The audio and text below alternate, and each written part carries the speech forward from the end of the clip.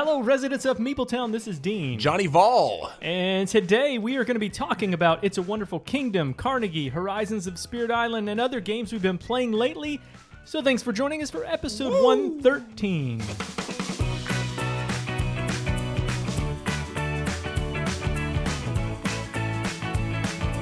All right, residents of Meepletown, if you were here right now, you would see Dean in his Michigan gear. You would see Johnny, I don't even care, in my orange shirt. I'm called Johnny Vol. Dean is Deanie Blue. Why are we like this, bro? Our teams are undefeated right now. Oh my gosh, I know there's a lot of people listening that don't sport, so we're not going to go too deep into that. But Dean and I's very favorite college teams that we have loved since we were children. Yeah. They're great right now. I'll say this, though. Michigan struggled against an Indiana team, which was a trap game, but Tennessee did not. They just rolled over LSU. Sorry, BJ. I'm guessing BJ sorry. might be an LSU fan, potentially. I'm not sorry. You're not sorry. No, because they've like. Your face. Why should you ever be sorry that your team beat another team? I don't know. You shouldn't. LSU's beat us 5 times in a row, I think. So I mean, he's enjoyed it. He's celebrated. He's you know. But I don't know. I mean, we haven't been good in a long time, so I should enjoy it. Yeah, your team's really good too. Potentially the best in the SEC. Which you might not say that, but I will. I bet I have it. Yes, maybe. Here's a tidbit for you. Big time. This is the first time in a long time, I can't remember how long, that there are matchups this late in the season with 6 undefeated teams. There's 3 matchups. That's crazy. One is TSU and, oh my gosh. Nope, this is a bad part of the segment here. How can I, no, not TSU, TCU. I was TSU is Tennessee State. TSU got beat by MTSU a few weeks ago. I was going to let you go, but Oklahoma State, TCU, I'm almost done, people who don't support. Tennessee and Alabama and Penn State. And Michigan. There it is. Yeah. So that's why I said it. Not only are we undefeated, but we're both playing in games this week that are undefeated teams. It's going to be freaking lit. Do you want to make predictions right now? Does anyone care? I do. Okay, we'll give it. There are people who don't like sports that are like going, Just get to the board games. Quick prediction. Okay, go. I predict Tennessee wins. Wow. Yeah, I do. I predict, oh man, I'm going to predict Michigan wins, although Michigan wins easy. Penn State's not that good. That's my prediction. Go ahead. Anyway, could very well be the case. Michigan is really good in some areas, but we lack in some others. And I'm going to predict TCU loses. Whoa. That was a close game. That was a win-win, and then you said someone lost. Yeah, that's kind of weird. That was a close game that they played this last week. Yeah, but Oklahoma State did too against Texas Tech. That's true. So, that's anyways. True. I don't care about that one. If Bryce Young plays, Tennessee loses. If that's the Alabama's quarterback. If they don't play, then we win easily. I'm not going to say whip, but easily. I could be wrong. Okay. I think you win even if he plays. Maybe. There's a chance. My thought. I have battered Vol syndrome. That's what they call it. There was a video recently about how to teach Vol fans that it's okay to enjoy football. It's pretty good.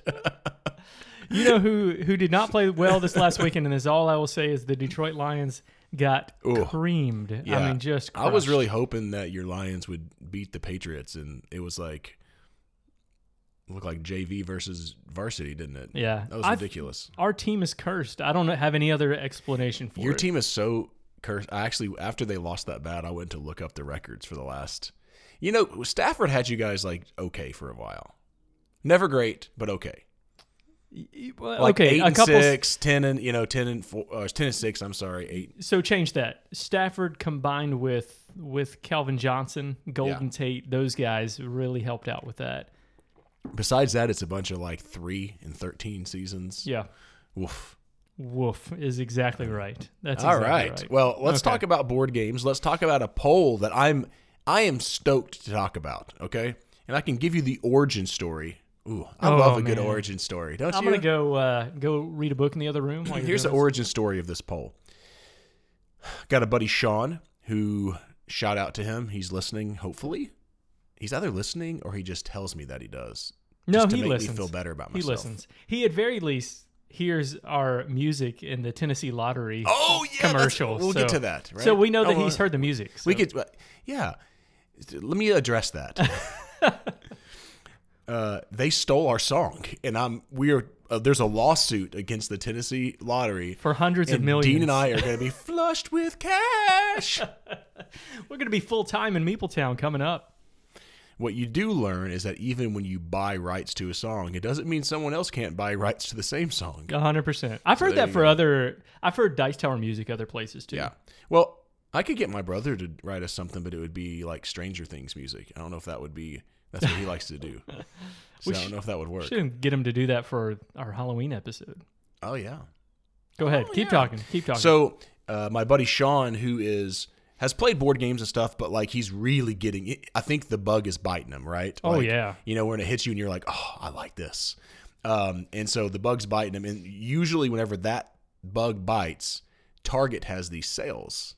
Buy two, get one. Mm-hmm. And that is one of the most glorious things. I mean, everyone has gone through this, I think. I actually saw chatter and on I think the Guild or on Twitter or something. I've like people talking about that, like especially whenever you're really like, all right, let's put the gas pedal down on this hobby. I'm going. Simmer down. Those Target sales are like cream of the crop. Yeah. And so he texts me and I'm like, oh yeah, okay, because they've been around they do them all the time, like pretty regularly, right? It's best when they've released new games though, which is and I usually don't care. That's why I was like, nah, I was like, okay, cool, I'll look at it, but like usually I have every game that I care to on the list. But then they had Horizons of Spirit Island, which I knew very little about, and actually it was Sean who was like, hey dude, I got this, and I was like, wait, what is that again? Because like it's just you see things go through BGG like Flash, but I never looked into it. I didn't really know what it was. Right. We'll get into that later.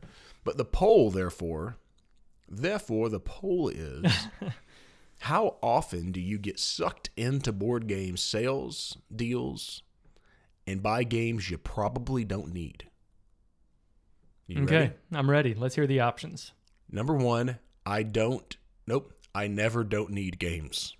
You like that double negative there? I never don't need games? That's right. Is that what you said? Yeah, that was for fun. Okay, I figured I would get someone that would get angry about that, but I don't think anyone did. Okay. Steph Hodge did. She said, what? That was her response. Yep, well. That's the only thing I've seen on this poll. By the way, I'm not cheating. All right. I never don't need games all the time, so I'm constantly getting sucked into the sales and deals. Occasionally or never. I'm going to say the B option of all the time. Okay, does that mean that they have to buy the games, or do they just get sucked into like? How often do you get sucked into board game sales and buy games? You probably don't need.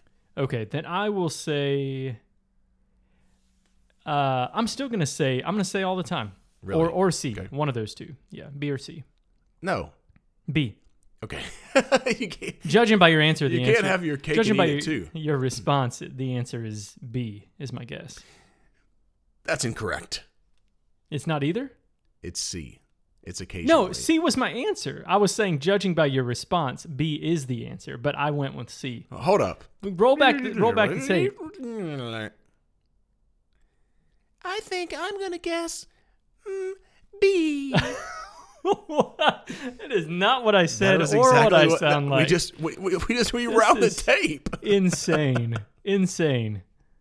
That is true. The tape doesn't lie. You're right. Have you seen the commercials with the red flag that they throw? I think that's State Farm or Progressive or one of those, and they go back and rewatch. I was like, I really wish there was an instant replay in real life. For how many times my wife says that I said something or I didn't, or I say the same thing, and she's like, "But oh no, that didn't happen." And I'm like, how much money would you pay to have a live instant replay? Oh, none money. I don't want to replay things. But no. Here's the thing: it's a subscription, and you get to win arguments. Is that what you're trying to do? Yeah. Let's say you get 5 instant replays a year to win arguments or lose. You're a good husband. I would pay good money to get 5 instant replays a year. I don't even care. Man. I mean, in the thousands. I don't hold on to things like that, I guess. Oh my goodness. It's all the time. I'm always accused of these things. If you want me to be your instant replay and just agree with you so that you win, so that you can pay me money, I'll do it. Oh, okay. So occasionally blew everything out of the water at 58%. Wait, you just said it was. Oh! I misread. I did say B. My bad. We went back to the tape. I know. We heard you. You're right. Sorry. So it was occasionally that That's happens. Right. Okay. 58%. Okay. I fall in that category, I think. Although I'll say this, Steve O'Rourke is the worst. Not in general, but when it comes to these, he always points out, here are great games that are on sale right now. Yeah. And I'm like, come on, Steve. Yeah. But I've bought less games lately, so anyway. Maybe he's the best. Some people might say he's the best because of that. I would disagree. Well, it was 21% said all the time. So it was only 14% said never, which that's a significant amount of people that never ever get sucked into the sales.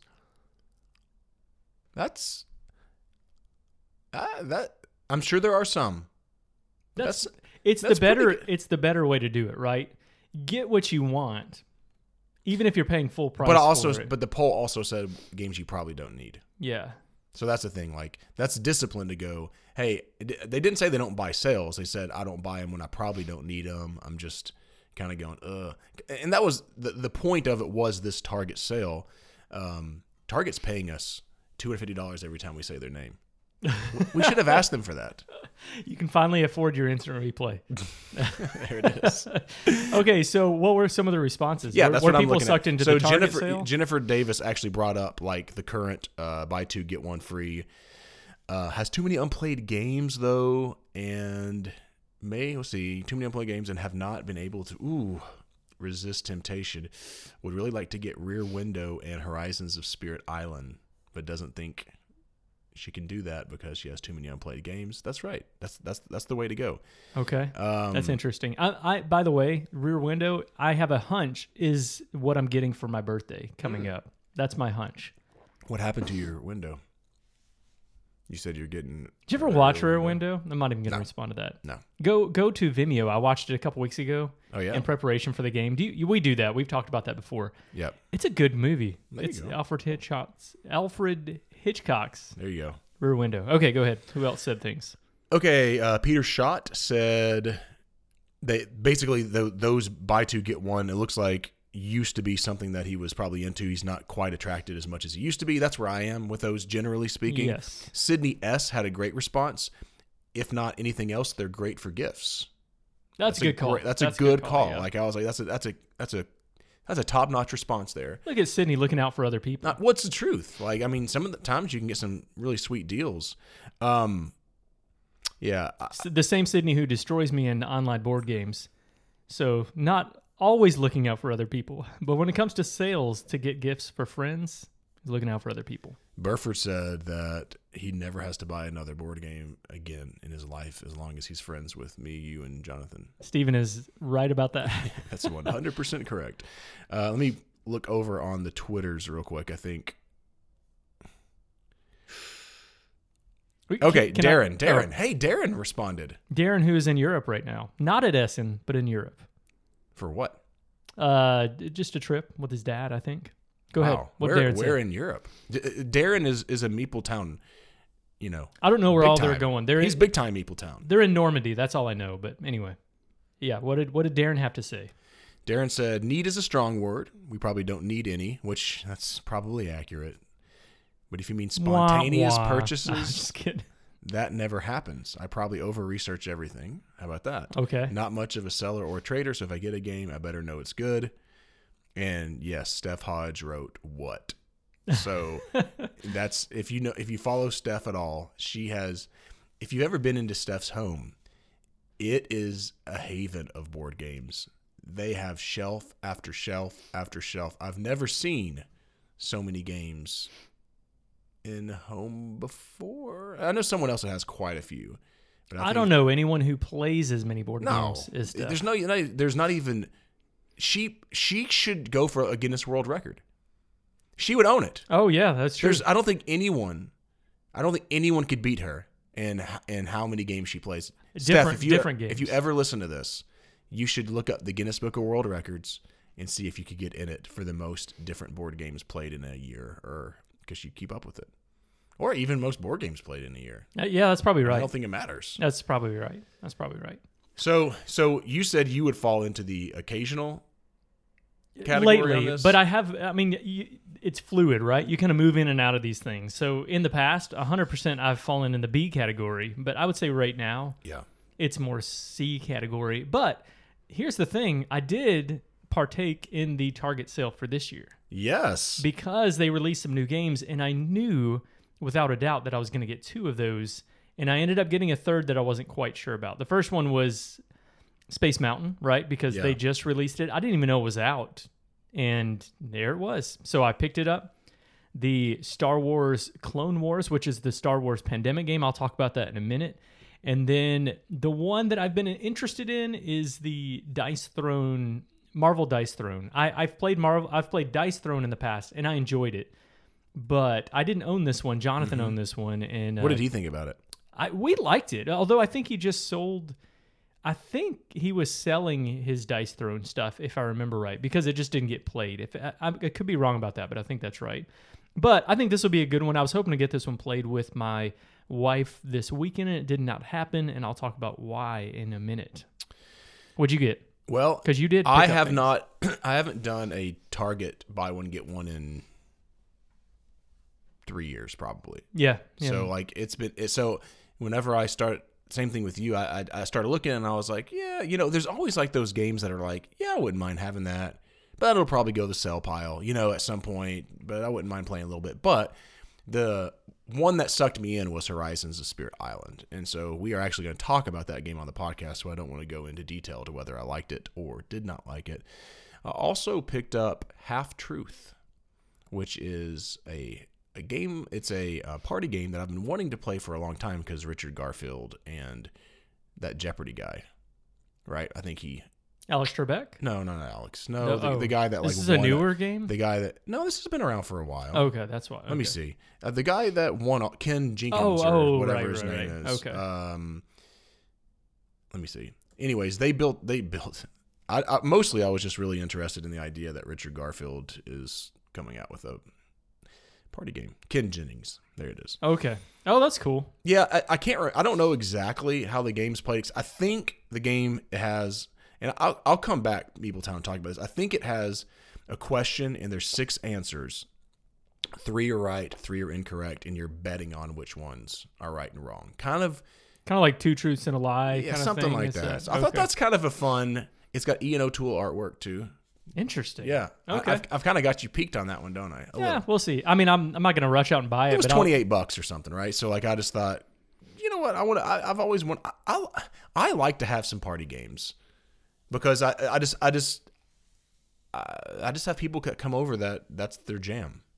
I really like party games, but I think, the ones that I can play without having to purchase anything are the ones that get played more often. Like what's the statement in a picture, which is the same as Telestrations, is that right? I don't know. I think that's right. It's the same as another game, but it was we had always played it as a statement in a picture, which is.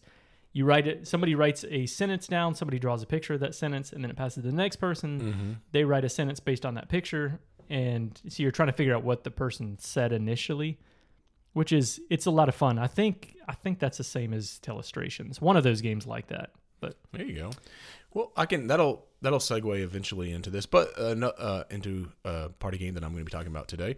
But I also got Pandemic: Fall of Rome. How about that? Yep. I think you're excited that I got that one. I am, because it's a fun one. I like it. I only own the original Pandemic, and so another thing that happened was coinciding with this, I have just started to play some more solo games. I won't say why I'll be playing more solo games, but I have been. My wife's been working a lot more, and so it hasn't been working out that well. And then Okay. Can we talk about games we've been playing lately? Is that what we're moving into? No, I was just going to say, because I've been playing more solo games, I wanted to get some Fall of Sympathy? Rome is a solo, right? Dang it. Is Fall of Rome solo? You can solo it, yeah. that's what I thought. Yeah. I mean, I know any you of those can. pandemic games you can. In fact, I'll talk about one in a minute that I soloed. We both soloed a pandemic game recently. We could have just met up and played it together. What are you talking about? What game? Oh, you haven't soloed I haven't got it yet. You haven't soloed No. it. Okay. I soloed Star Wars Clone Wars. Oh, you did? Yeah. Are you going to talk about that? Yeah. Okay, go ahead. I've got 2 I'm going to talk about, but kind of 3, because that's how I roll, Cool. right? That's a lot. All right, here's the first one I'm going to talk about because about to it hit has the to snooze mention. Did you see my post the other day about... Oh, no, I sent you a picture. I sent you a picture of the card of us finishing up Pandemic Legacy Season 1. Mm-hmm. I saw that. 5.5 years. That's all it took. That's all it took. So in that span, we've actually had a pandemic, which is bizarre. Who would have thought that would have happened when we first started this game? We wouldn't have. No one would have. And I will give no spoilers. In fact, I'm not going to talk a whole lot about this. By the way, this is Thank the Lord.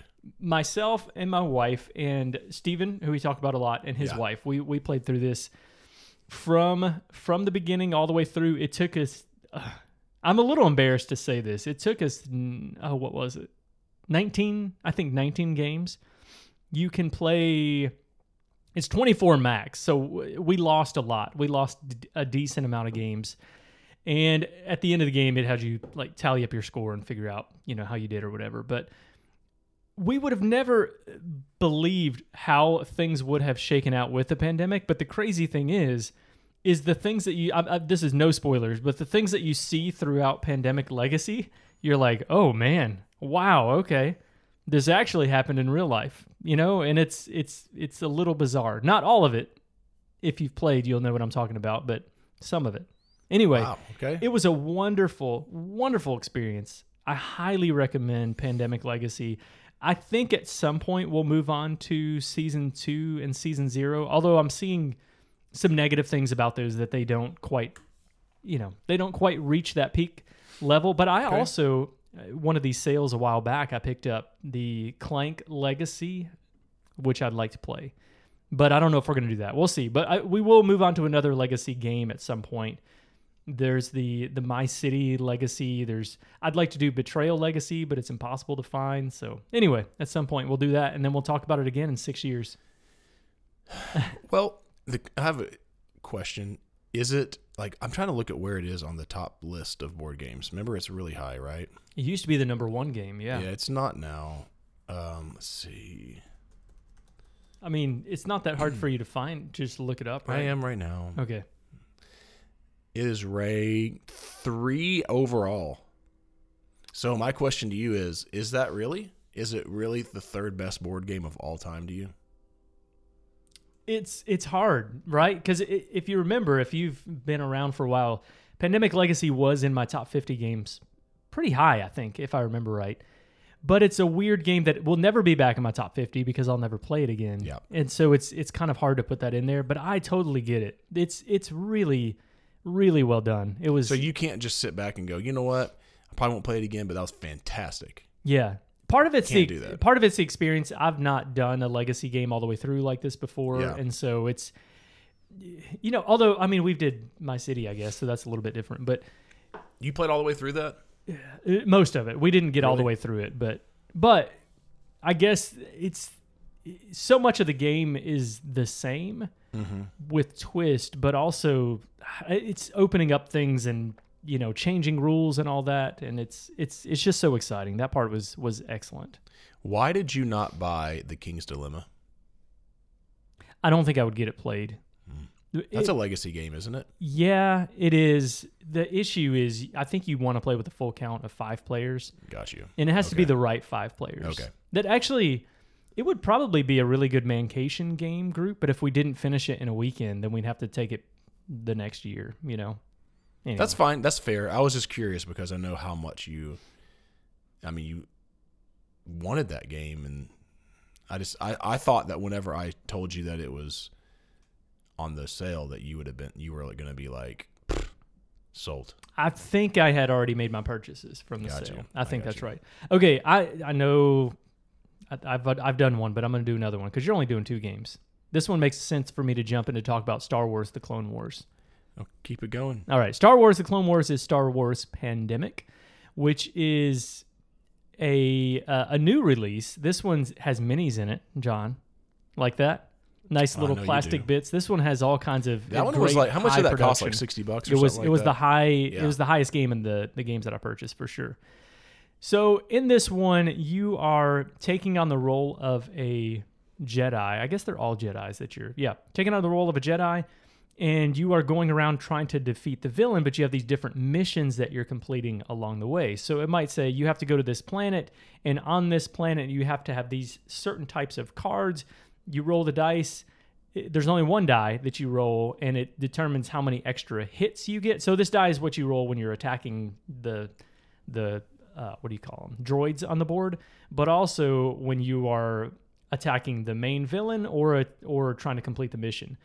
But you can mitigate the die roll with the cards that you have in your hand. And it's interesting because if I roll a die that says I get 2 hits, I add those to the cards that I have, and I have to tap those cards. You don't discard the cards, you tap them.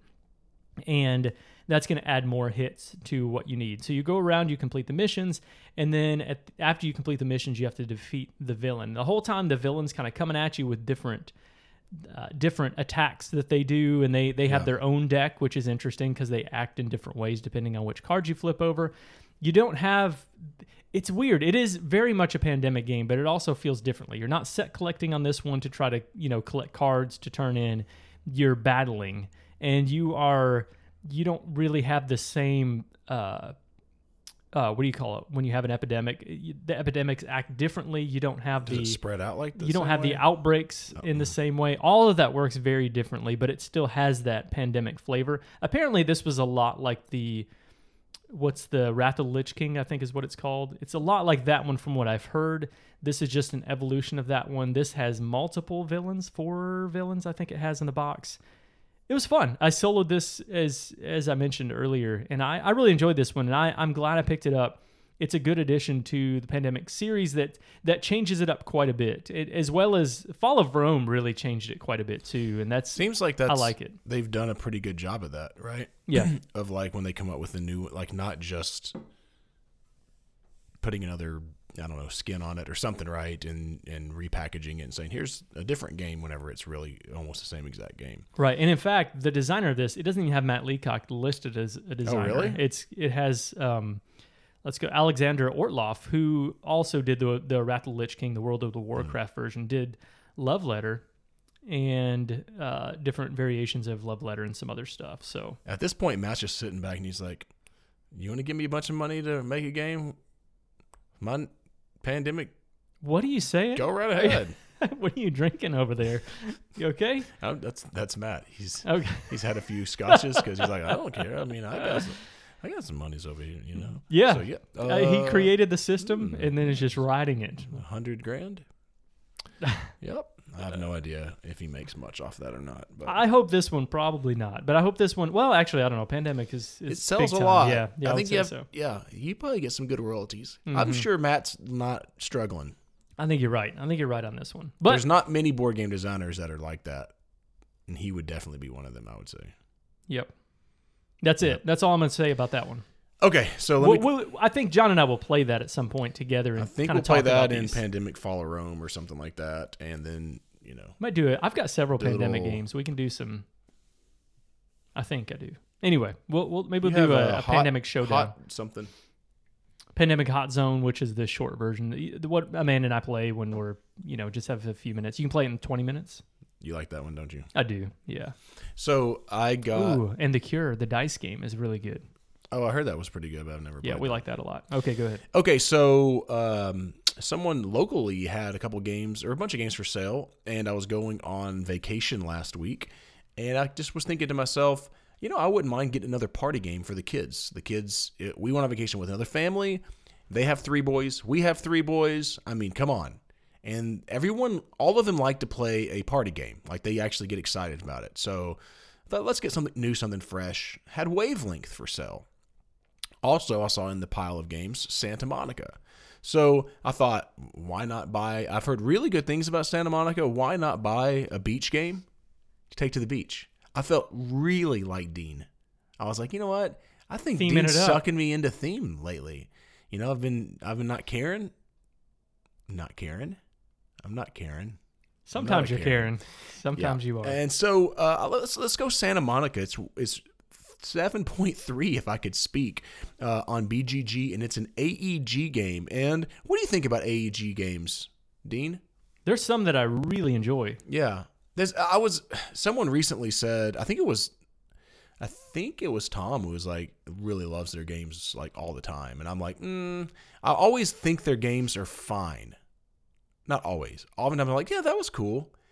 And Dean, I was real excited about this one, and that's kind of how I felt on this. I know Jonathan, he was a decent like this, okay, for what it was, right? Jonathan and Wendy. Yeah, I thought this was one of his favorite fillers. I thought, yeah, and so in this game you have you're drafting cards. There's a back row of cards that are coming. There's a front row of cards that you can draft from, and you have two types of property. You have your little shops that you're building, and then you have in the front and in the back, you got something, your glorious stuff you're building by the sea, your ocean.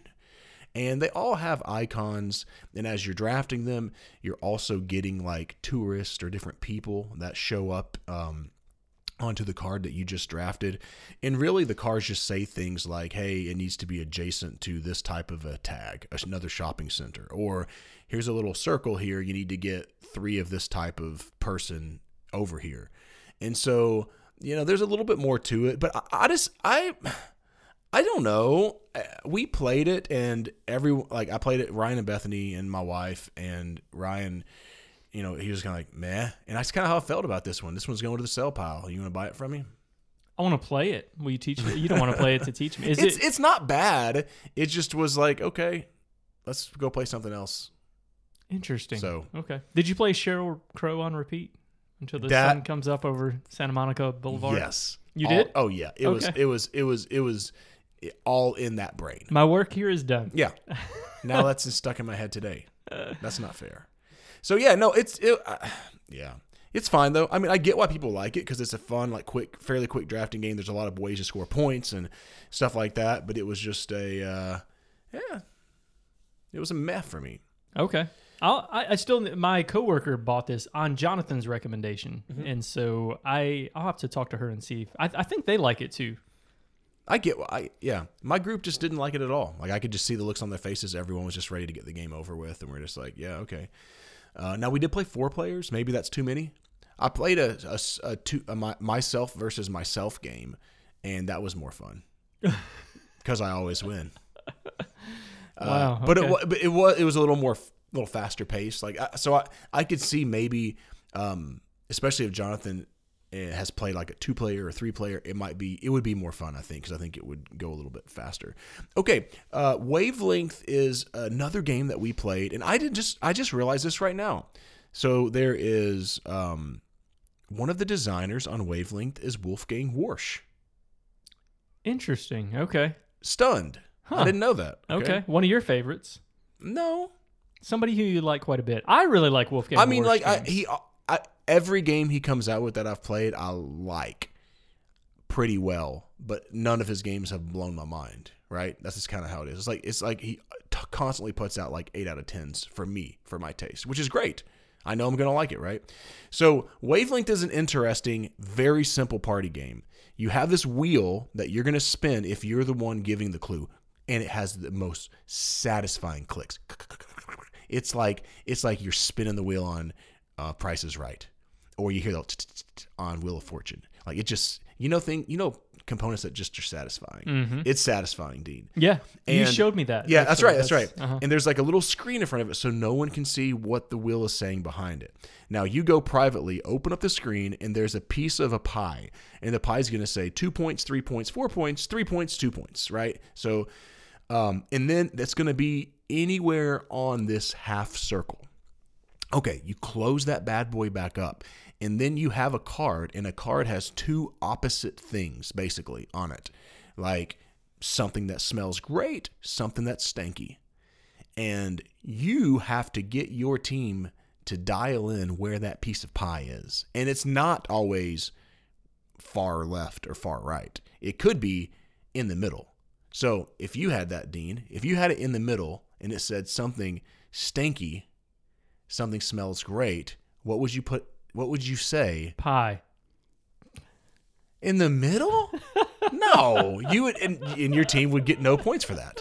Because they have to adjust a dial, and if they don't get it in that score part, they score nothing.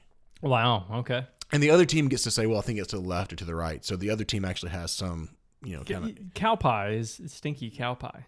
So it's in the middle, though. It's not either one. What's something that doesn't really stink, but doesn't either really smell great? Okay. It can be hard if it's in the middle. I got what you're saying. Or slightly to the left or slightly to the right. I don't even know what that is. I guess in my mind, I'm thinking something that smells really good and something that doesn't smell really good on the extremes. And when they meet in the middle is where I would say my clue would be a blanket. That's it. A blanket. Yeah. Okay. Because, I don't know if it smells good or not. It depends on if it's been, stanked or someone just washed it. So I'd say if someone said that, I'd put it right in the middle. Are you good at this game? Decently. Okay. All right. One of the clues, some of the clues are actually pretty funny. Like one was most overrated letter in the alphabet, most underrated letter in the alphabet. That was the hardest one. I'm like, that's a little extreme. The rest of them were all reasonable, but kind of fun. Like some of them were funny or whatever. Like sexy animals and unsexy animal. I'm like, I don't find animals that way, but I don't know. I guess a warthog's definitely not or something, right? Maybe a pig just laying around in its own filth. If you're a warthog, then no. You're gonna. It depends on what other. Do you like other types of warthogs? Yeah. This is an interesting conversation. It is. But it was fun? It was really fun. I really actually liked it quite a bit. It's ranked 408 overall and 16 in party games. I think this would probably make a top 10 party game for me. We're going to do a board game night on Friday night at church. Did you know that? Yeah, you told me. You're not coming, are you? No. You never come to anything. Well, probably not. Man, we've been so busy nonstop, and my schedule is loaded through Sean's coming. Thanksgiving, after Thanksgiving. Sean's coming. Shout out. Hey, Jonathan and if I can make it work, I will. But I need to tell them come. But I will bring this game for sure because I love party games that you can teach in 2 seconds, and the kids they love this. They kept asking to play this again. They just thought it was hilarious and fun, and I don't know if I liked it as much as they did, but it went over fantastic. Wavelength. I'm gonna bring on Mars to that game night, and I'm not gonna play anything. Let's bring Gloomhaven and let's just play through the whole thing. Just the two of us. No one else can come play. We would be those two weird guys in the corner that haven't put on deodorant in the last several days, and we haven't washed our hair in a week, and we're like, let's play Gloomhaven by ourselves. Yikes. All right, I'm talking about one more, and I'll be very brief on this one.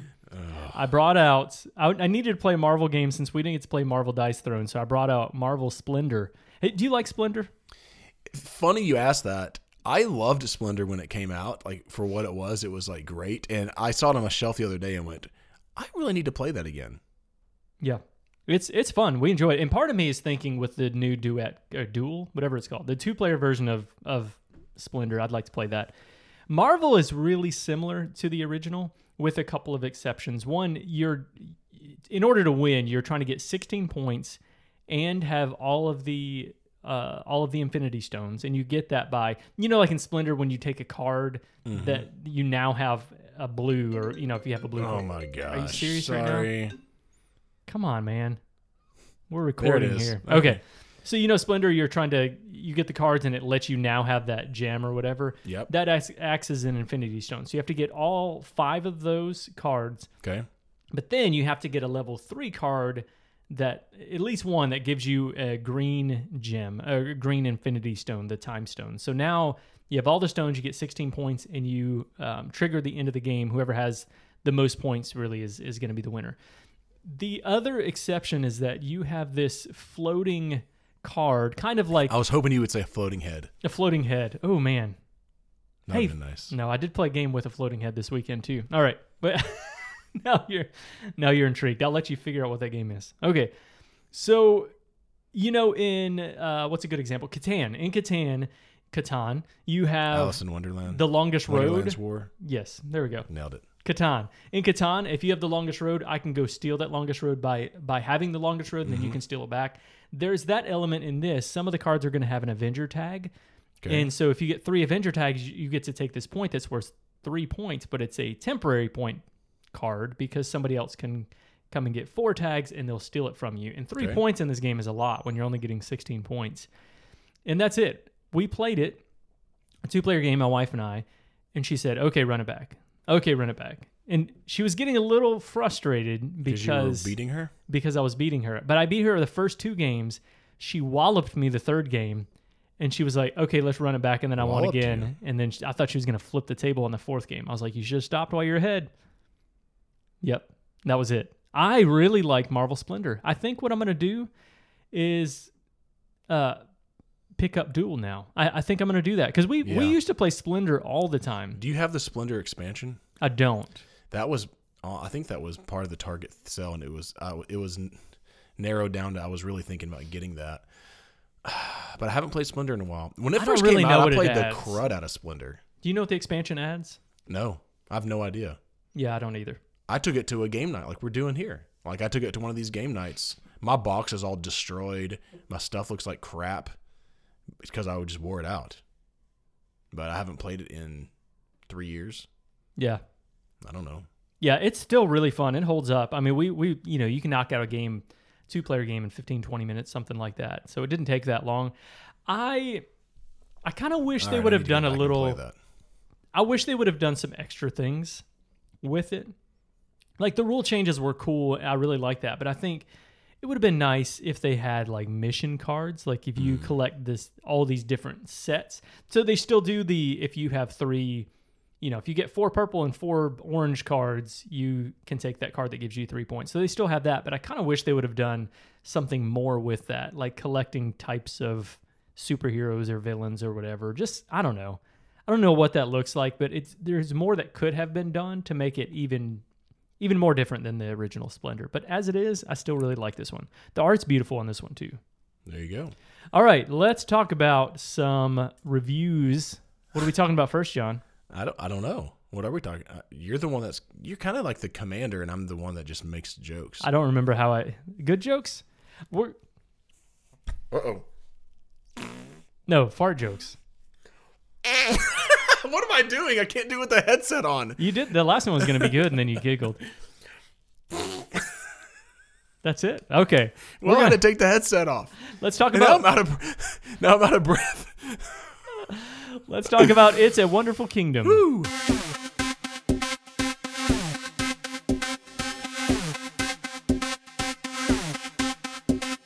All right, so It's a Wonderful World is a game that came out how many years ago, Dean? 3 years ago? 4 years ago? We can probably look at our episode list and see. We played it for the first time at Tennessee Game Days. Do you remember that? With Jonathan and Wendy. 2019 is when it came out. Not that long ago. So 3 years ago. Mm-hmm. So we played it with Jonathan and Wendy for the first time, and I remember, playing that game, cool little engine building game that you're drafting cards and it's going fast, and I'm like, wow, this is cool. And Dean was like, meh. Remember that? No, I enjoyed it. Yeah, you enjoyed it, but you weren't jacked up about it. I think I gave it a 7.5, maybe. Yeah, no, it's fine. But I was pretty jacked up, and Jonathan was pretty jacked up, and I can't remember about Wendy, but we were really liking it. Oh yeah. I came right home. I bought it immediately. I think that it was on my top 50 that year, at the very bottom of it. And I've owned it, and I still own it, and I still play it. Once a year or something. My wife really likes that game. She gets it out. So I hear there's a 2-player version of this. It's a Wonderful Kingdom, and Dean, it has modules. I mean, my mind is going. Wow. Okay. Yeah. Man, you've already given your review. That's John's. That's what I'm thinking, and I'm ready to go, and then I play the game. Well, why don't you tell us how said game plays? I know. I was just trying to build up the drama. That was good. That was a good build up. That's what I do. I don't do much else. I don't really have good thoughts about the games. I just build up drama.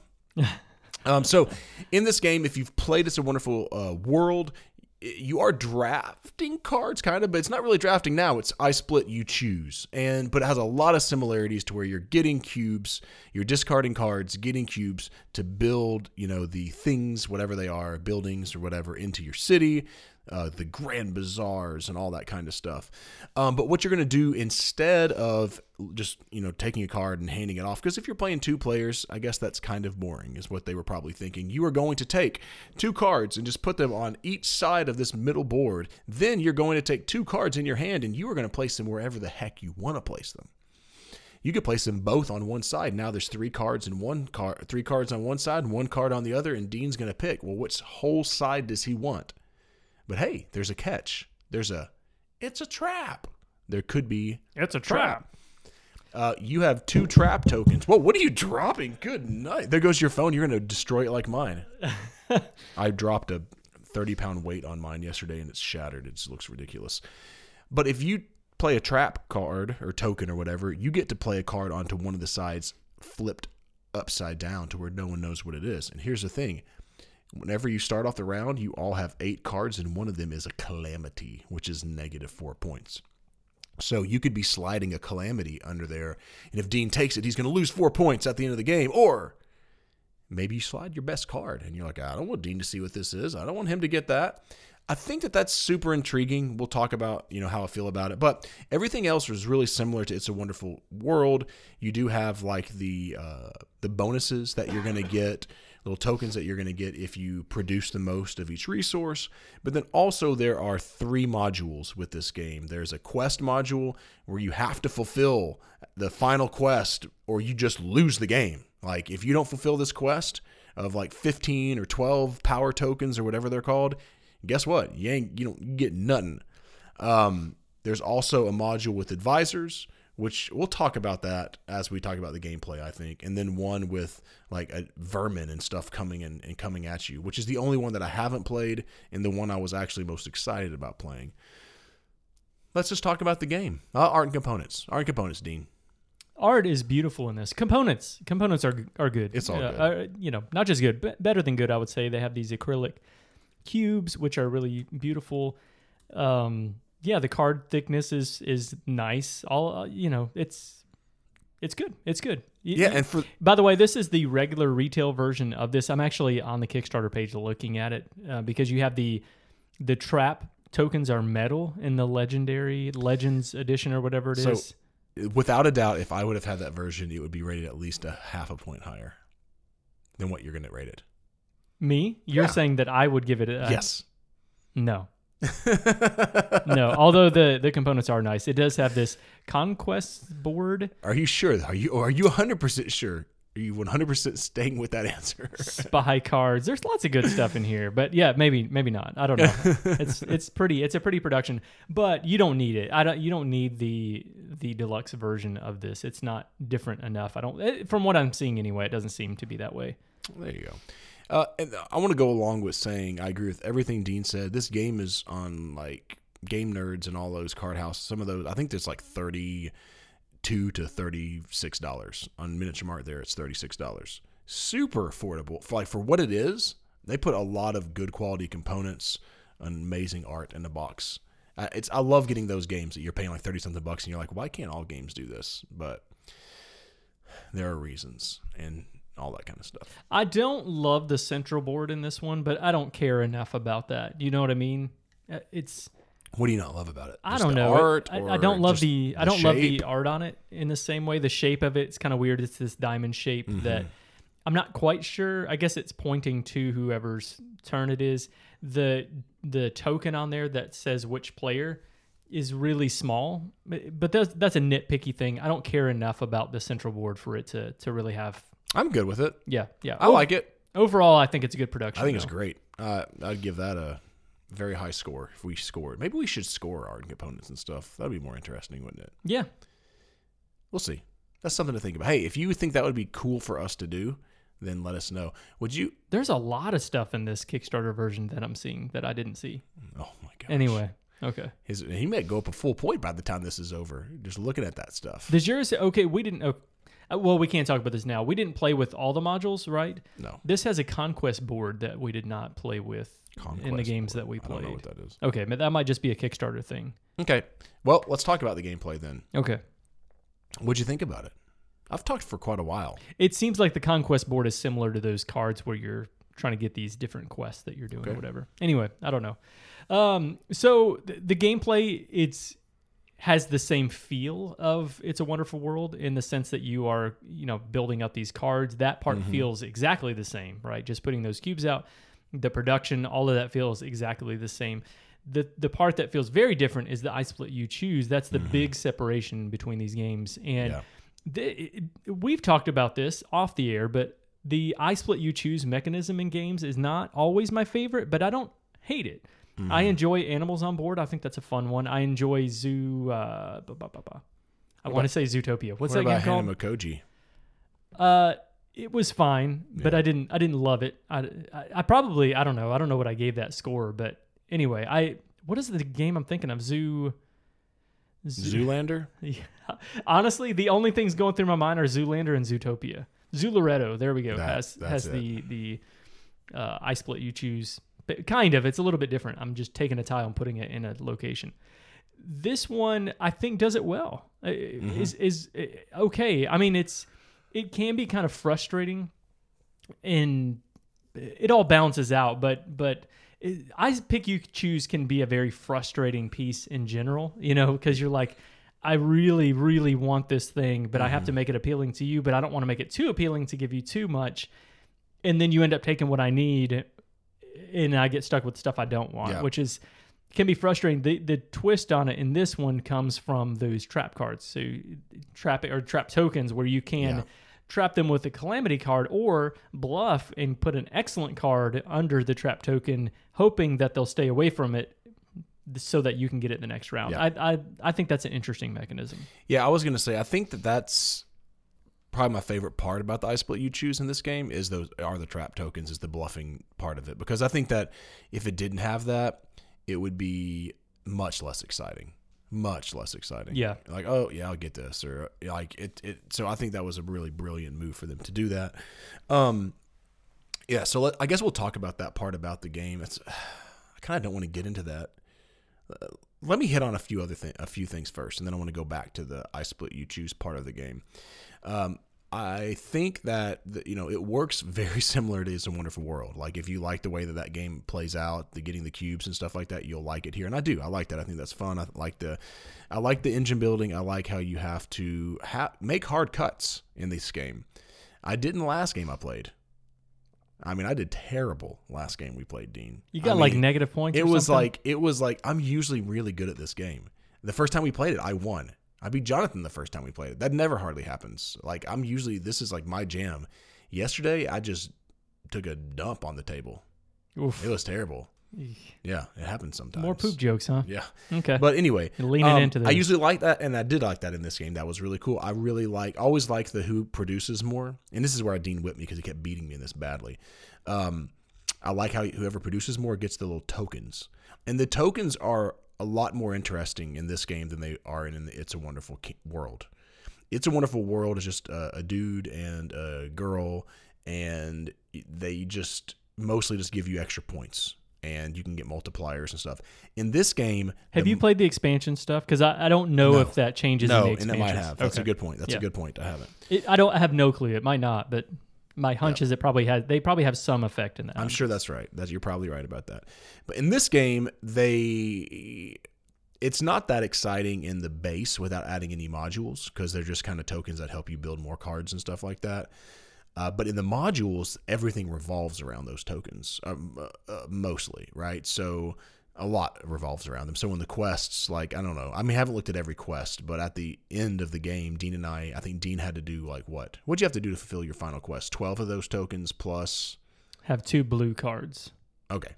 And I had just 15 of those tokens, which took me everything to get those stinking, because Dean kept beating me on everything. Anyway, but there's also like advisors module. So we played with that, and that's like you're getting these advisors that I may say like during production, if you give up 4 of these tokens, you can get 4 more yellow production, or you can get rid of a calamity, or you can change one of the cards out or something. So I think that's really cool. But in that module, I thought the questing module was fine. It's good. It's cool. It's super simple. The advisors is cool, but I feel like you can get way too many advisors. And it just kind of is like, why do I have, by the end of it, I've got like 5 or 6 advisors. It's just too many in my IMO. I would agree with that. Well, part of it's weird because when you play with both of those modules, when you are the advisors, you don't use them as much because you have to save those tokens for your questing to be able to win. That's interesting. Although I don't want to necessarily play with only one or the other because I think that makes your decisions more challenging. But yeah. And I didn't play the other one yet, even though I've played several times. And that's one where there's things basically kind of attacking at you, and you have to fend them off with stuff. So I think that's kind of cool. My wife doesn't like games like that generally, so we didn't get a chance to play that. And yeah, and then with Dean, I just didn't choose that module. So all of that is cool. I tend to really like games where can add like a simple module to it, like Wolfgang Warsch. We mentioned that, like Taverns of Tiefenthal and stuff like that. I usually like that, and I liked that in this game. I wouldn't say that I haven't played the third one. I don't think either of the modules like blew my mind. Like I was like, oh, that's so cool. It changes everything. I thought that they were both fine. The biggest challenge, the biggest thing that I personally didn't love with my own taste in games, and I'm going to go back to this, with all the excitement I had for this game, is the I Split You Choose piece. I think that it's cool in a 2-player game to do something different than just drafting cards, but I just felt like it really slowed the pace of this game down, and that was one of the things I liked tremendously about the original, was it was so fast. Get a card, pass card, get a card, pass a card, decide what you're putting into your city, right? Like I felt like in the original It's a Wonderful World, I'm just doing something constantly. Here, there's definitely some downtime, especially whenever you have a hand of 8 cards. They're split, already one on each side, and you're trying to decide, okay, let me look through all these. Let me think which ones I need, which ones I don't really want. Okay, let me put them on each side, but also let me think I have this Calamity card that I need to get rid of at some time, right? And I don't think that it just slows the game down huge amounts, but enough to where I just didn't like the pacing of the game as much. Even though I think I like almost everything else better about it. But what I really liked a lot about the original was a fast card drafting engine builder. It is true. The first one didn't do anything that blew my mind. It was just, oh, this is cool. I can play this pretty quick, And even though the time isn't that much different in games, like the total game length, well, it took us in our last game with 2 modules to play about an hour. It is longer. Yeah, it's longer. It does speed up. So from the previous game, it took a lot longer. Where I was really having to sit and look at all the cards, and this time I felt more confident in what I was doing. So I do feel like it moved quicker. But you're 100% right on that. I think it does slow it down quite a bit compared to the other game. The other issue that I have with the game, and this is a me thing. By the way, it's me. It's not you. It's me. It is me on this one for sure, because I don't think this bothers people as much. How many girlfriends did you break up with that line? Thousands. Yeah, thousands. Okay, continue. All right. So, when you are building or having to make the decision to recycle or to build with these cards, it's a challenge for me in the same way that. Terraforming Mars is what I compared this to. This game is nothing like Terraforming Mars, but the piece that it relates to is whenever I have to decide, in Terraforming Mars, when you have all these cards and you have to decide which ones you want to buy to keep or which ones you're not going to hold on to. I really struggle with those decisions, and oftentimes I end up with a lot more cards than what I actually need. Yeah. This one I struggle in the same way, where I'm deciding, okay, I don't want to have too many things that I build, but I also need to have enough so that when I produce, I've got a place to put these cubes so I'm not losing them. Or not losing them. You're still going to get to keep them, but they're not as valuable if you don't put them onto those cards to build. those decisions are really difficult for me, and I'm not as good at that. And that's a reason why both of these games get knocks for me. I've been playing the other one. I love those decisions. Yeah, I get that. And I think a lot of people really do. I Yeah. think it just ends up being more frustrating to me than it needs to be. There you go. Not enough in Terraforming Mars for me to not like that game, but it's something in my head doesn't click on what I should keep.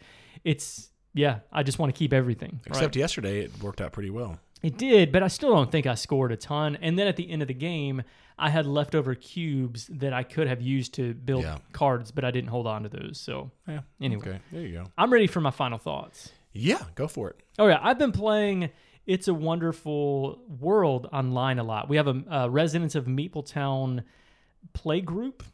Is that what you call it? You mention this every episode. Yeah, I'm throwing that on there. We've been playing It's a Wonderful World on there. That's and good. I play with whoever on, not just Residents of Meepletown. I've got the other Chuck's Gateway Gaming Group and other random people. But this one we've been playing a lot of.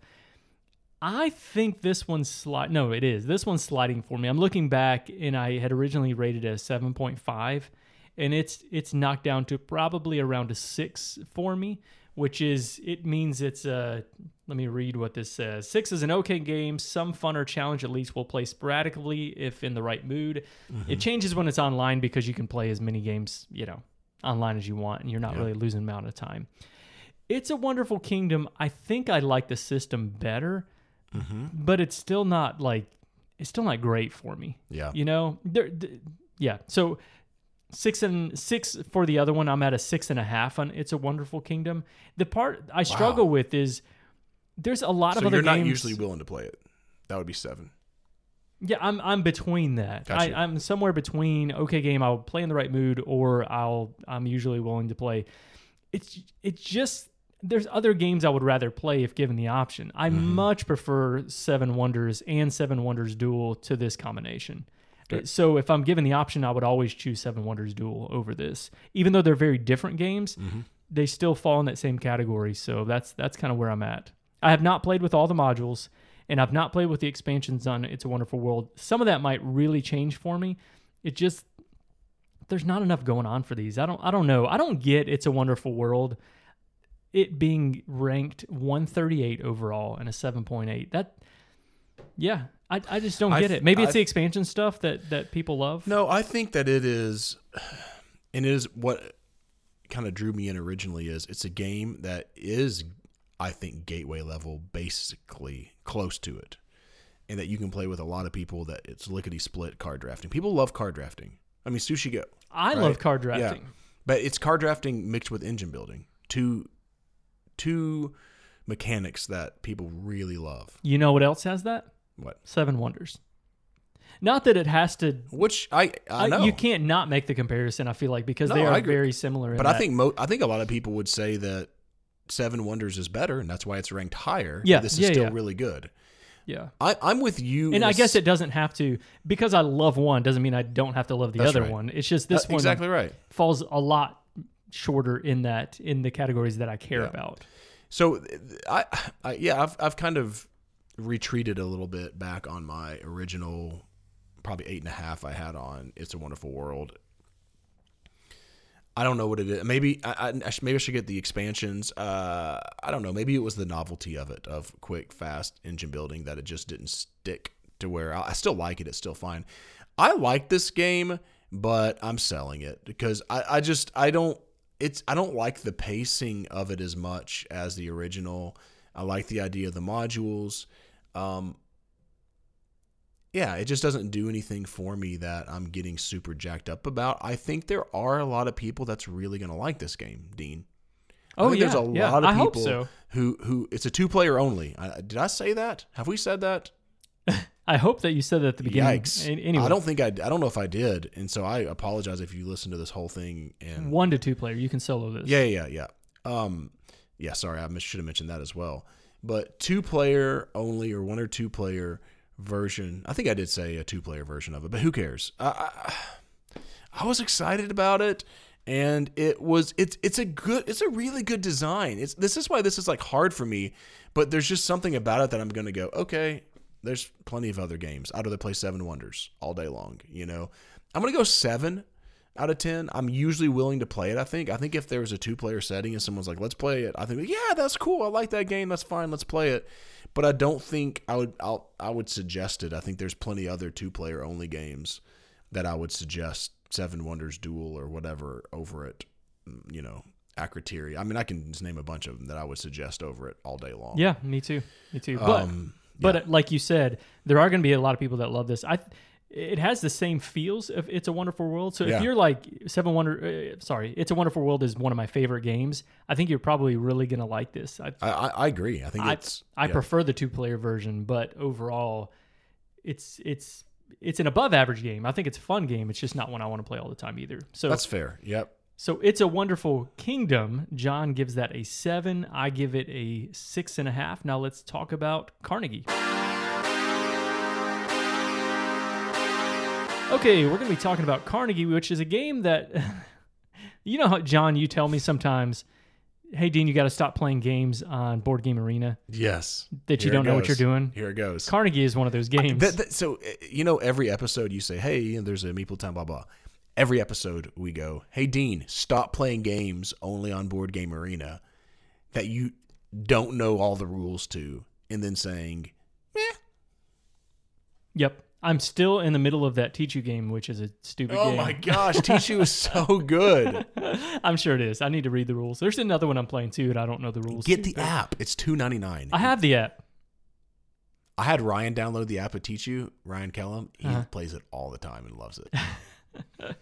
Okay, so today we're talking about Carnegie, and Carnegie is a game where you are doing lots of stuff. You are building up your business. You are giving money to charities. You are trying to take your income from the different and place out your influence in the different areas of the map, and ultimately trying to be the one with the most points at the end of the game. So how this works is on your turn, you are going to be moving the marker along the track. By the way, I don't know any of the terminology on this. I didn't read the rules on this. Dean said right before we did this, like, what about terminology on this game? Because you've actually read the rules, I think, right? Yes. Okay. Anyway. Every time Dean teaches me a game, I go back and read the rules because there's generally something that he left out. And if I teach you a game, you should probably do the same thing. Yeah. Oh, yeah. I can miss some rules We play too many games. But I think that we both do a good job of not messing it up too bad. Yeah. But there's always like a little something where like, even on the Spirit Island thing, I messed something up yesterday, by the way. But continue. Okay, so by the tracks, I mean you are moving up the human resource spot, or you're going to go into management or construction or research and development, your R&D track. I keep saying tracks. You're moving on up the next location. It's kind of a track, but not exactly. And you're also going to take income whenever you do that, or you're going to put money into a charity. So how that works, let's say I wanted to take the human resource action. Well, I will move up in that track. That will also allow me to either take the income for a specific area, and then whatever track I'm moving up on, if it is the human resource track, then I'll take those actions. So basically, everyone has their own building that they have these different office rooms in, and anytime someone takes an action, you activate all of the symbols in your building that you can. So, for example, if I take the human resource action, it's going to allow me to move my employees around based on how many workers I have in the different office buildings with that human resource icon. I hope that makes a little bit of sense. You move your... I fell asleep when you said human resources. I was like, what's going on here? What great game doesn't have human resources, right? Toby Flenderson, is he in this game? So why you would move? I hate human resources. All right, so why you would take the human resources movement action is so that you can get your workers in position to activate them whenever the different offices activate later in the game. Okay, management is going to allow you to acquire goods and money, and then build new departments. So that's going to be the way that you can build new rooms into your office building.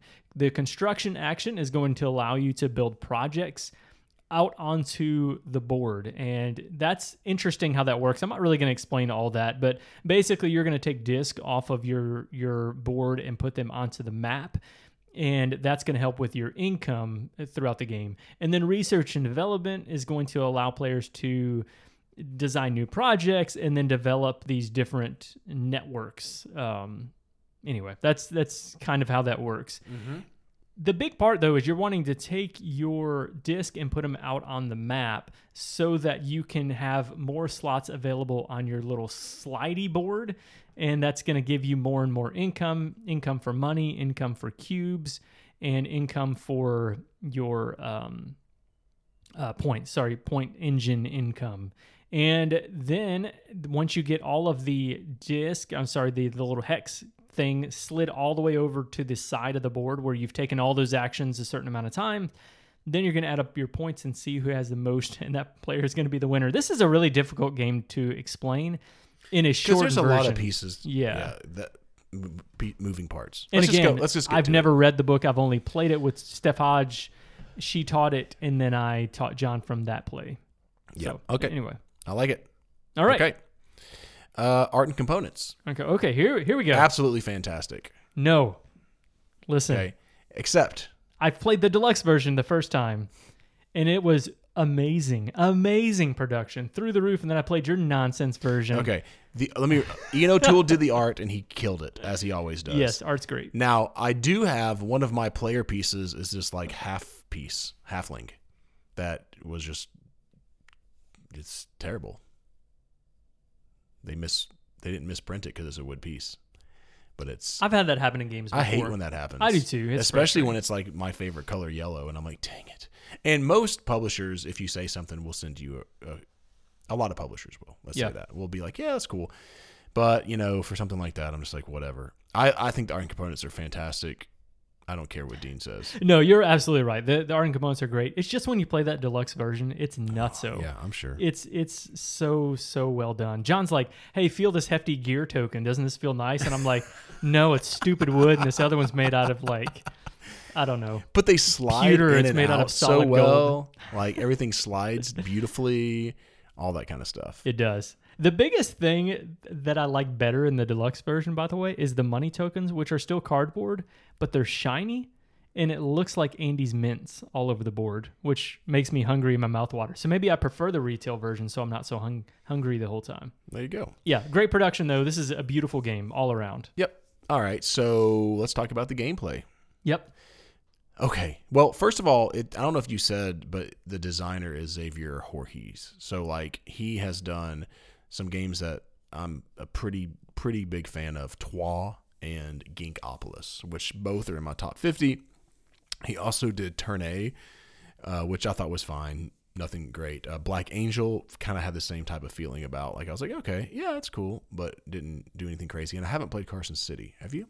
I have not. Okay. I'll play it with you online, though. We don't have to read the rules. We can just play. There you go. Well, that's not all. I don't think he has a Twa dice and stuff like that, and there's some other games, which was good. That was really cool. So I really like him. So I was extremely excited about this game. Jonathan really loved it, right?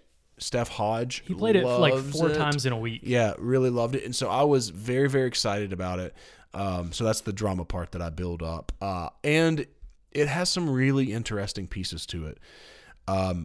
The way that the meeples, the actions play out, I think are really interesting. I like how when Dean selects an action, we're both going to do it. And I think that leads to some really interesting, like, tactical decisions, because not only are we going to both do the action, because I could look over and go, oh, okay, I have 3 of those types of building. Dean only has 1 right now. Maybe I should take this action now before he goes and gets another building of that type and has more action and has more power.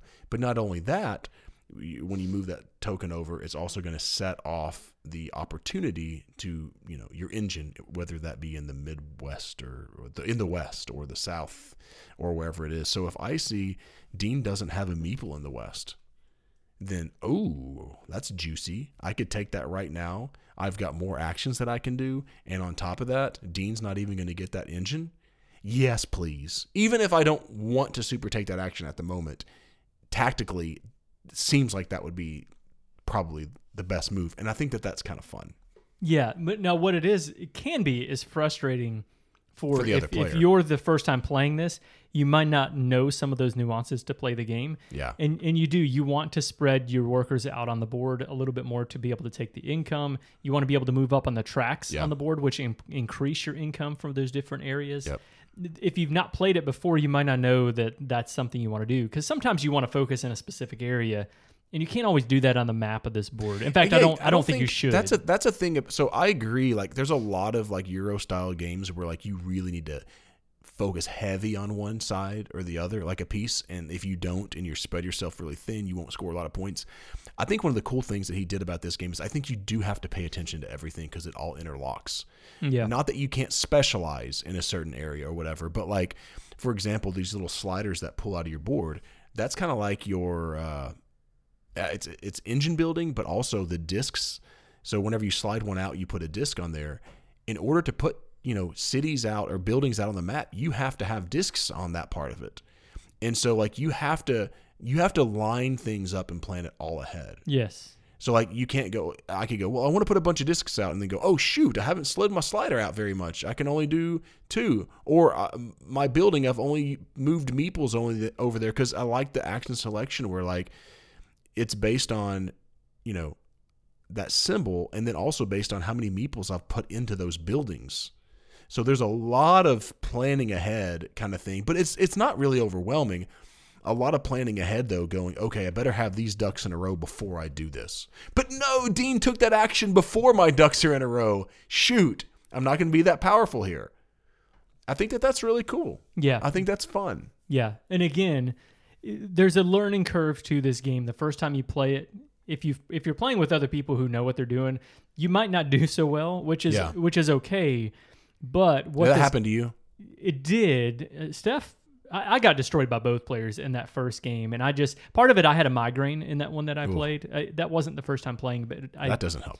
But anyway, in that game particularly, it was rough, and I just did terrible in it. But what it does, what it can do, maybe you can just get real frustrated and never want to play again. What it did for me is make me think, oh man, there's so many things I wish that I would have done differently in this game. But you can make some really critical mistakes in this game that can really frustrate you. And sure. And I would get that. But for me, it just challenged me to make me want to do that much better the next time I played it. Yeah, I like my wife when we were playing, she didn't like, I don't think she was managing her meeples as well as she could have, but it's your first time that you're playing the game. Like you can't, that's why Dean was saying, like, I think the first time you don't, both Dean and I had an experience in this where we liked the game much better the second time we played it. Yes. Yep. Because you do catch yourself. It is kind of punishing if you don't have the right things at the right time, and other people are just like, oh yeah, I know this, and they have it. Like, you're just going to get whipped. Like, I think that's like, I agree with you 100%, Dean. And it can be frustrating when you're like, oh, I don't have the discs. Oh, I forgot about that. And like, I think the first time you're playing it, you could say that fairly frequently, right? Like, oh man, I forgot about this, or I forgot about that. Oh man, if I would have had that lined up, I would have been a whole lot more optimal on, X, Y, or Z. So, yeah, but when you're playing the second time, it's not that heavy. I mean, they've got a 3.79. You think that's a little high for how heavy this game is, or you think that's about right? No, I would even put it a little bit. I would put it a little higher, honestly. Maybe that's right. The teach isn't too bad, but just knowing how everything works together and stuff is like super important. Yeah.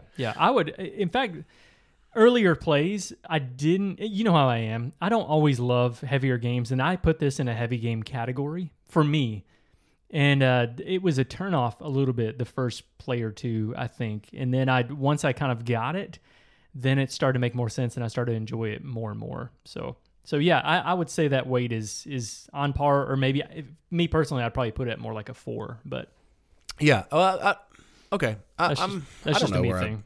Yeah, I just feel like the rules aren't so bad, so I guess my brain was putting it around a 3.5. It is a longer game too, so 2 to 3 hours is what it says online. You can play a 2-player game faster than 2 hours, I would say. Wouldn't you say? You can probably do that, but I have played a 3-hour 3-player game of this, and so that was with some interruptions in the middle or whatever, but just something to know going into it. Yeah, I'm ready to go ahead and give my final thoughts on this. So I really kind of struggle with this, John. Early plays, I think I would probably be more at like a 6.5. The more I've played this, I've enjoyed it more and more.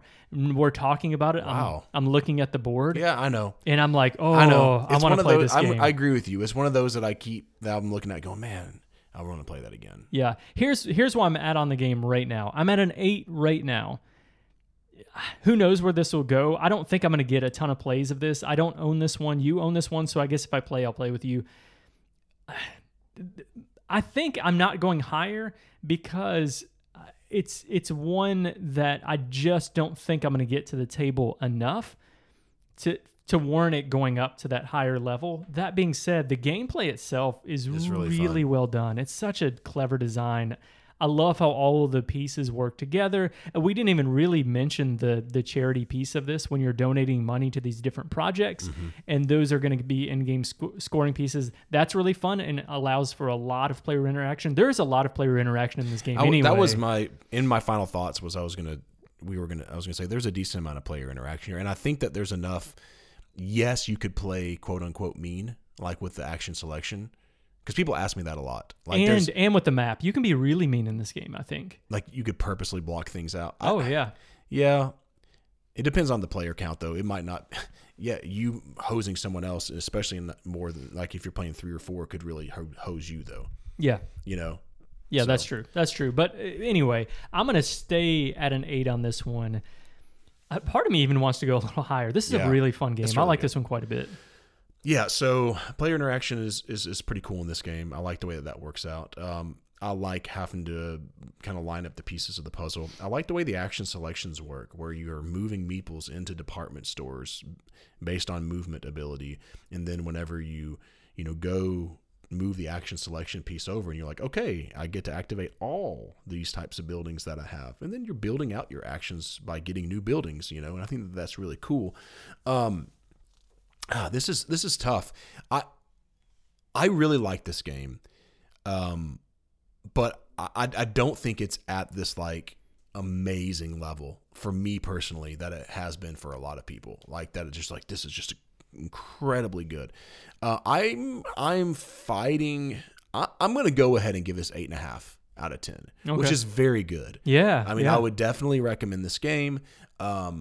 But it doesn't kind of go into this like elite level. Now, maybe that's because I just need to play it more. I have liked it more the more I've played it. I think what's holding it back just a hair for me is the length of the game. And maybe that would actually shorten up, over time. Like that 2 to 3 hours. Like I was talking to Dean about this. I typically gravitate towards dry Euros, as we would, as people would call them. However, I don't like them as much when they are long games, which is why I really like Stefan Feld, because I feel like his games are generally in that hour to hour and a half jam. I feel like they end really perfectly. Whenever you have kind of and this does this feel thematic to you? It doesn't feel super thematic. Like maybe a little because you're building things, but not really. I don't think it's unthematic. It's not, because you have a department store and stuff. But there's a difference in sucked into the theme, right? Right. And like we'll talk about next. We're gonna have some comments about Spirit Island, right? In that you get kind of enthralled in the theme, right? I'm trying to fight these people off, and how do I do this? And like it's like so it's not one of those types of game, but for a Euro game, it definitely has some theme to it. But I'm saying like that's why I'm gonna kind of, it's not super elite yet, isn't, because I can see this one. And I almost gave this an 8 because I could see this one being a really cool, solid Euro that it fades. Over time, I just don't really think about it. Sure. There's plenty other ones that have, the mechanics are cool though. Yeah. I'm going to give it an 8.5, but that's a real like soft 8.5. If I could do 8.25, that's what I would give it. Okay. All right. Well, I still think that's high praise from both of us. Yeah, 8 for me. it was great, tool art and all that. It's a fun game. Yeah. 8 for me, 8.5 from John. Let's move on to our final review of Horizons of Spirit Island. All right, so let's talk about Horizons of Spirit Island. Now, we are not going to do a full-on review of this and like talk about all the gameplay and all that kind of stuff. we're going to talk about just some generalities, some differences in between this and Spirit Island. But if you've never played either one, I do think that we want to hit it at that angle as well. So in this game, basically there's these invaders that are coming in to colonize this island, and there are the people of the island, the Dahan, and we don't want people coming in and taking away the peace of the land, right? But we are saying that as spirits.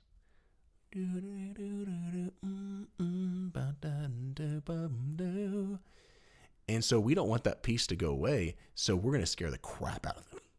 Oh yeah. We don't want We're going to still so much fear into them. Sometimes you have to fight to keep the peace. Is that right? Yeah.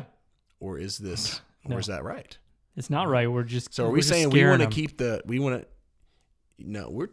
you're destroying them. You're scaring them. them. We are destroying yeah, them too. you That is are. true. That's true. So we don't want them to destroy us, so we're going to destroy them first. Is that the right way to do things? Yeah, sure. Yeah, okay. Who Anyways, knows? It's a board game. So during the game, constantly invaders are coming in, and you were able to see which types of land on the map they're going to be invading, whether that's the coastland or the jungle or whatever. So you know ahead of time what's happening, and they're going to be ravaging the land, which means actually attacking the land and attacking the Dahan and you can actually get blighted. The land can get blighted, which is one of the ways you can lose this game, is if there's too much blight that gets out on the map. They're also like expanding out on the map and doing different things like that. And you're constantly with a deck of cards, you're putting your little presence out, your spirit presence out on the map, and you're spreading it across the map while you're playing cards based on energy that you have. And because you have most of the cards cost energies. There's some that cost 0 energy. And I don't know. You're kind of doing that. The symbols can kind of line up and do different things. If you get it, you can get powerful actions. You do have asymmetry going on with your spirits. They have asymmetric powers and different things like that. But you're trying to wipe them out. Over the course of the game, the more fear you instill, the easier the win condition gets. So at first you got to wipe them completely off the map, which is probably never going to happen. Maybe it does. Secondly, anyways, it gets easier. So I think everyone knows that's listened to us before, we're pretty big fans of Spirit Island. We did. I'm just looking back on here, John. We did a review of this 2 years ago, sometime 2 years ago. You gave this an 8, and I gave this a 9. Spirit Island itself, not Horizons, obviously, because it just came out. But does that still hold up for you? I think it would be way higher now. Way higher? I think it would be top 50 for me now. Okay. It was in my top 50, and it was not there this year, but it was one of those where I just hadn't played it in a while. But it's a really good game. Yeah, so what happened? Still probably a 9. Well, what happened with Spirit Island for me was I played several games to prep for that, but I didn't read the rules, and Dean did. And so the way the invaders came in and stuff, I kind of just defaulted to letting Dean just kind of run that. And could be like, and I didn't really wrap my mind around how all that happens. So I felt a little out of sorts. I was like, I think I really like this, but what's happening here? And and so I think that, because of that, I didn't give it as high as it actually would be. Now, so the Horizons of Spirit Island. So let's go over to this. This is a Target only, right? An exclusive. And it is in a much smaller box at a smaller price tag. The box cover art, I don't like. Can I just say that? You did just say that. I don't hate it. And it pops. I mean, honestly, it looks... When you're walking through the store, this is a game that would pop out. Although Spirit Island would do the same. The box for Spirit Island I always thought was well done. So I actually thought about this morning. I love the box of Spirit Island. I think it's really well done. I don't like the box of Horizons, but I agree with you. I think that if I was designing something to kind of pop in a department store, I think it actually is a good box cover. Because I think it's kind of got a little bit more kiddie-ish, you know what I mean, a more friendly look to it. You know what this game is not? It's not kiddie-ish or friendly. No. So they designed what I think is supposed to be an easier introduction into Spirit Island, right, Dean? At a lower price tag, and also the components are more cardboard and stuff than the other pieces to it, like the plastic pieces and stuff that comes with the game. So, yeah. So it also, trying to make it more approachable, it has like a quick start guide, which it has a lot of similarities in the feel to what they did with Gloomhaven. I almost feel like they saw what happened with, and maybe they had this in production way ahead of that. It's almost like a Jaws of the Lion. It seems like they saw what happened with Gloomhaven, Jaws of the Lion, and went, we can do this with Spirit Island. The difference is, though, the challenge is with Gloomhaven, Jaws of the Lion, it can really baby walk you into the game. Like, here's a scenario, and we're not going to really dump the whole game on you. And I love that about Jaws of the Lion, because I do think someone that's not a heavy board game player could, over time, play Jaws of the Lion. It doesn't really do that with the Horizons of Spirit Island. There are a few things that it does to simplify, like the setup for the board is the same every time, and the blight doesn't have a card where you like do a certain amount in the islands. It's Healthy Island, and now it's a blighted island, right? And it's just straight up. There's a set number of blight, and if you lose them, you lose the game. Yeah. Also, with the what's the symbol on the tiles that come out, the castle. I'm sorry, on the cards, the castle with the flag. Yeah. You can play a friendly version of that. That's right. You don't have to keep the invaders. You can hold them back a little bit. The difficulty level's a little easier on that. Yeah. It's funny when you use the words easier in Spirit Island in the same word, because it's a game that beats you down. I mean, no, whatever way you look at it, you feel like your island is gone. For sure. Like there's no chance. Yeah, and and the other thing I don't love about the introduction, they have an introduction booklet, is it's set up for 3 players. And there's definitely, the game is pretty similar 3-1. That really is. I feel like if I wanted someone to learn Spirit Island, I would say play it solo. Play one game solo by yourself. Here's a book on how to do that. And that way you can learn the rules instead of just, like, I almost wish they had like a solo scenario that they said, here's this, kind of like Gloomhaven. Here's it is, put these out on the map. Okay, this is what's going to happen. Flip this card over and like help you into the game that way. Someone who had played Spirit Island but hadn't played in a while, I ended up just throwing that quick start guide out and go, no, I don't want to do this simple. And I just grabbed the regular book and just read through the rules. What did you think about it, Dean? I want to talk. Let's do overall thoughts, and then let's go the person who loves Spirit Island, who has this game absolutely, and then the person who's never played. So, I'm concerned about this game. I'm going to start off with that. Okay. Okay. I was at a 9 at Spirit Island. I am at a 9. Horizons, I'm concerned because if somebody comes in and they're looking for games and they don't know much about games and this is the one they pick up, it's going to be a tough sell for somebody to really enjoy this. People pick up games all the time. You see reviews. If you look on Amazon reviews for games that we might consider gateway games, that people pick up that don't know anything about board games, they're like, I couldn't get through the rule book, and so I just threw it away. Or I gave it away, or I never actually got to sit down to the table.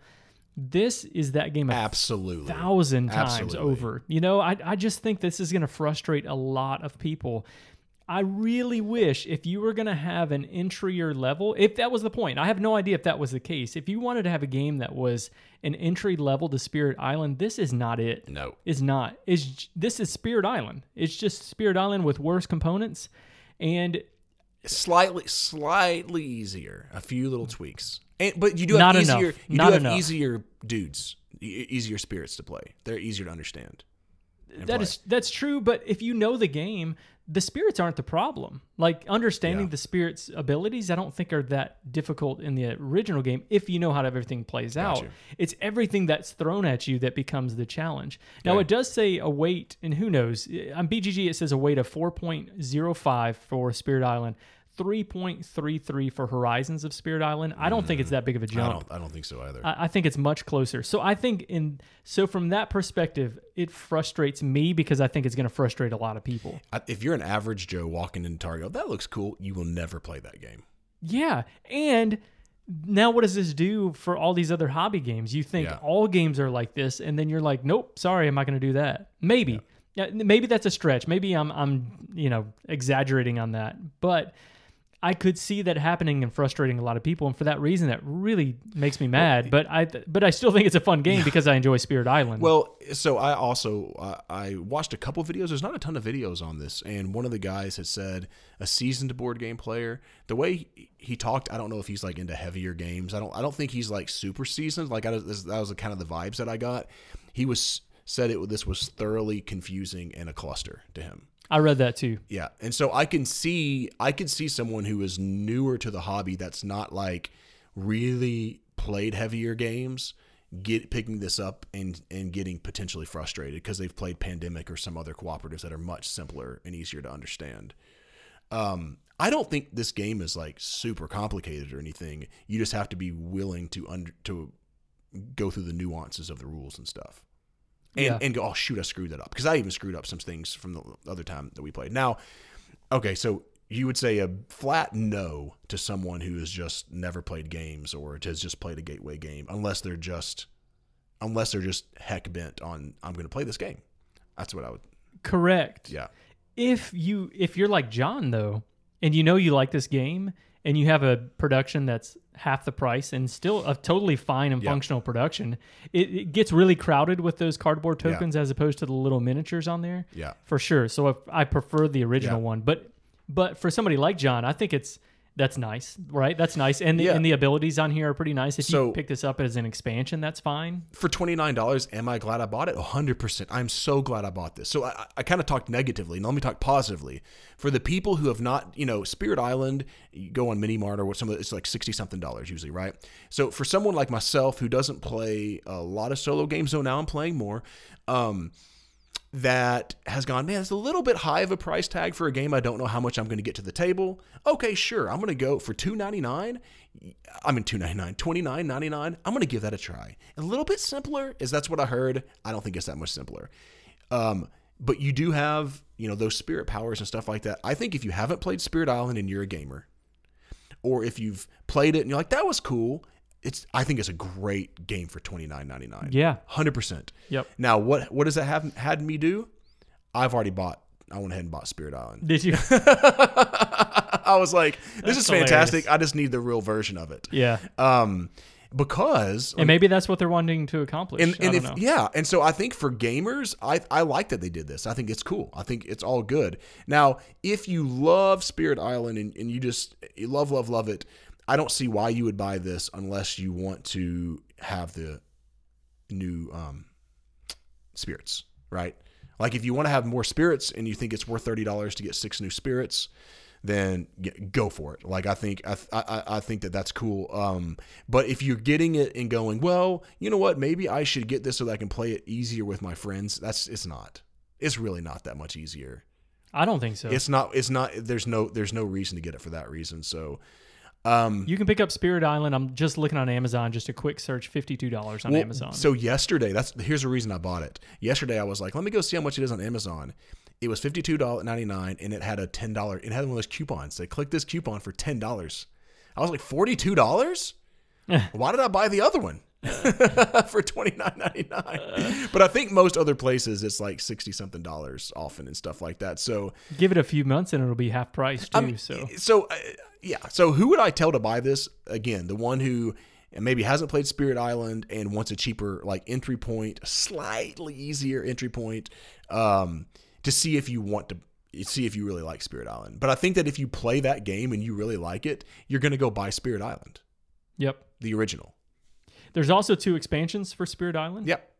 Oh man, there's a lot more stuff on here. Did you know that there's a deluxe, a premium token pack for Spirit Island? Nope. I didn't either. Okay. Anyway, for me, It doesn't change my score. If this does get somebody into the hobby, I'm perfect. I'm so excited about that. I just don't know if that's going to happen. So I'll stick with my 9 on a Spirit Island score. Yeah, I don't know if I'll give it I would say Spirit Island's more like I would go back to like a 9.5 for me now. And I don't know, I would say, I think I would probably put this at like an 8.5 or something because the board is the same setup every time.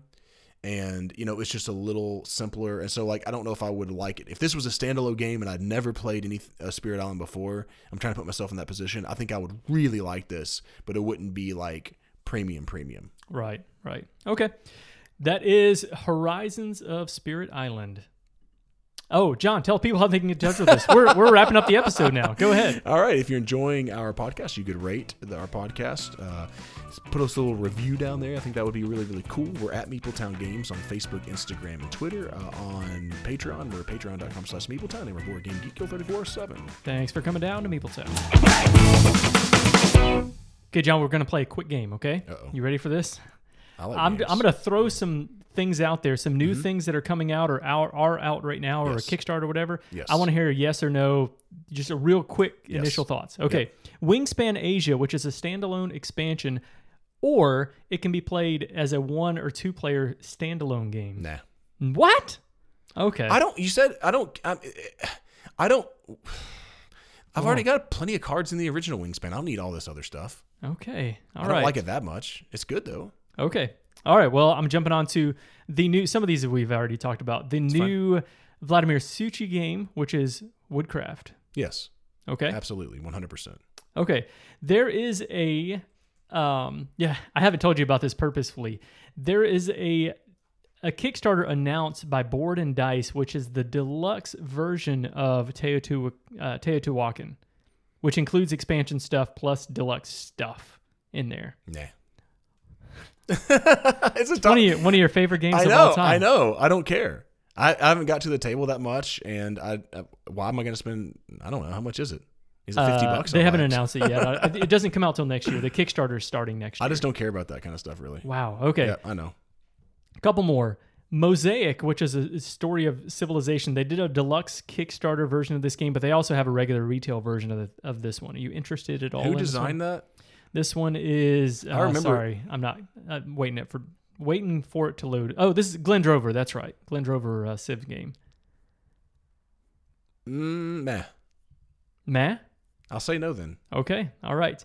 It might be fantastic. Yeah. Let's do 1 or 2 more. They are kickstarting. I think it actually launched today, if I remember right. This is the day before this releases. So the Wonderlands War with a mini expansion with this one as well. I think it's just a mini expansion. I haven't checked out the Kickstarter yet. Nah. You're not interested in backing this one at all? No. I mean, it's fine. Like, a lot of these games that you're saying, I have some interest, but if I'm just saying yes or no, I'll just say no. Okay. Board games in general. Are you interested in board games? There's so many games out there. I feel like maybe I'm getting old man grumpy. I feel like I'm becoming less and less excited about new games. Okay. You understand what I'm saying? Like, it has to hit a real sweet spot for me to go, yeah, I really got to try that. I'm going to say 2 more. But I like playing new games. 2 more. One I don't know as much about, but there is a new Dune Imperium expansion coming out. Are you interested in that at all, or you just want to? Okay. Yeah, that's one of the ones that I'm probably interested, even though I just said I get tired of all these expansions coming out. And finally, I think I know the answer to this. Terraforming Mars, the dice game that's ending on Kickstarter, I think like today or tomorrow. I don't give a rat's behind about that. Yeah, you heard it here, folks.